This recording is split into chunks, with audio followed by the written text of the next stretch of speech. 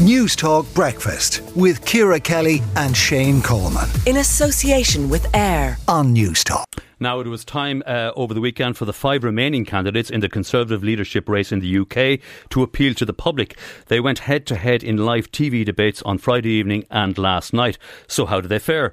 I'm joined by George Parker, political editor of the Financial Times. George, it looked like they really... It was a relatively polite affair on Friday, but last night they went for each other, and the only thing all 5 candidates seemed to agree on was that they wouldn't have Boris Johnson in their cabinet. No, it was quite brutal, actually. I mean, considering they're all in the same party, they spent a lot of that hour slagging each other off and slagging off the record of their own government.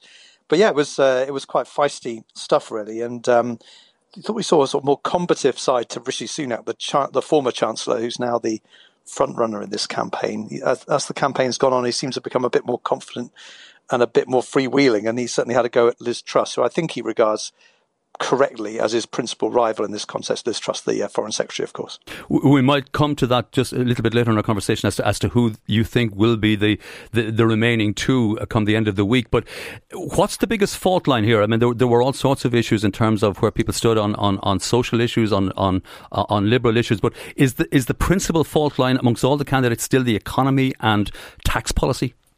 Yeah, I think that's definitely fair to say, because Rishi Sunak is the front runner at the moment. He has presided over a series of tax rises, which he says are essential to repair the public finances after COVID. His opponents would say he's addicted to tax rises. Britain's got the highest tax level overall for 70 years at the moment. He's been accused by some of his critics of being almost a socialist. And Rishi Sunak turned the tables on his critics yesterday, saying that what was socialist was what some of his critics are suggesting, is you borrow a load of money to hand it out in tax cuts now. So, yes, I think the economy is the principal dividing line, not just because a load of Tories are desperately keen to start cutting taxes, even in the middle of an inflationary crisis, which probably make things worse, but also as a way of getting at Rishi Sunak. How did Penny Mordaunt come through the weekend? Because she was polling as the Conservative Party members' favourite coming into the weekend, but she was the focus of a lot of different attacks from different competitors. Yeah, I mean, I would say her campaign has become a little bit becalmed. I mean, I expect a lot of your listeners will wonder who on earth Penny Mordaunt is. Well, she has an Irish grandfather, doesn't she? Well, she does. It's a question being asked on this side of the Irish Sea, to be honest. I mean, she's not very well known, but she's popular with activists. She's a former Royal Naval Reservist.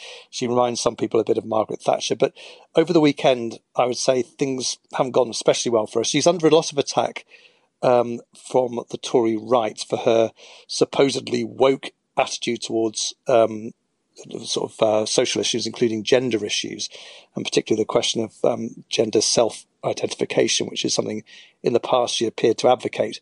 So that's become a sort of oversized issue in this campaign, which I'm sure most people in the country are not really talking about, given the cost of living crisis. But anyway, it's something that her critics are using to attack her. She hasn't been especially impressive in the two TV debates we've had so far either. She doesn't say anything wrong, but she doesn't emit an awful lot of energy either. So both Liz Truss, who's currently polling 3rd among Tory MPs, and Kemi Badenoch, who's polling 4th, both hope that they can overhaul Penny Mordaunt in the last closing days of this contest. So 3 candidates will be filtered out over the coming days to leave 2 standing at the end of the week. What are your bets on that, George? Well, as I mentioned, I think Rishi Sunak's nailed on to be one of the names on the short list of 2, and which will go out to the party membership over the summer. So the question is, who's the other name on the ballot paper? At the moment, Penny Mordaunt is the person to beat in that regard. She's got 83 votes among MPs so far, compared with Truss on 64, Badenoch on 49. But I think that could change. If I was betting on it now, I think probably it will be Sunak versus Liz Truss on the final shortlist of 2, but there's still 3 days to go, and it's a very volatile contest. And if that were to happen, we should have sparks right through August, because they are showing firm evidence they will go for each other. Yeah, absolutely. I mean, Liz Truss is sort of basically accusing Sunak of being some sort of closet left-winger for raising taxes. Sunak accusing Truss of being a left-winger for wanting to borrow money to hand out in tax bribes to the voters. So there's obviously not a great deal of love lost there. Another thing I should point out is that Liz Truss is campaigning as the guardian of the Brexit, holder of the Brexit flame, even though she voted Remain in the 2016 referendum, whereas Sunak has to keep reminding people he actually voted Leave in 2016. So that's the bone of contention. I think they're probably the most qualified of the candidates, and certainly economically the most competent.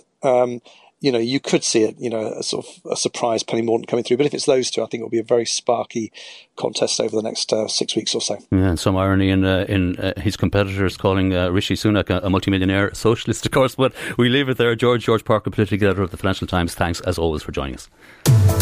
News Talk Breakfast with Ciara Kelly and Shane Coleman. In association with AIR. Weekday mornings at 7 on News Talk.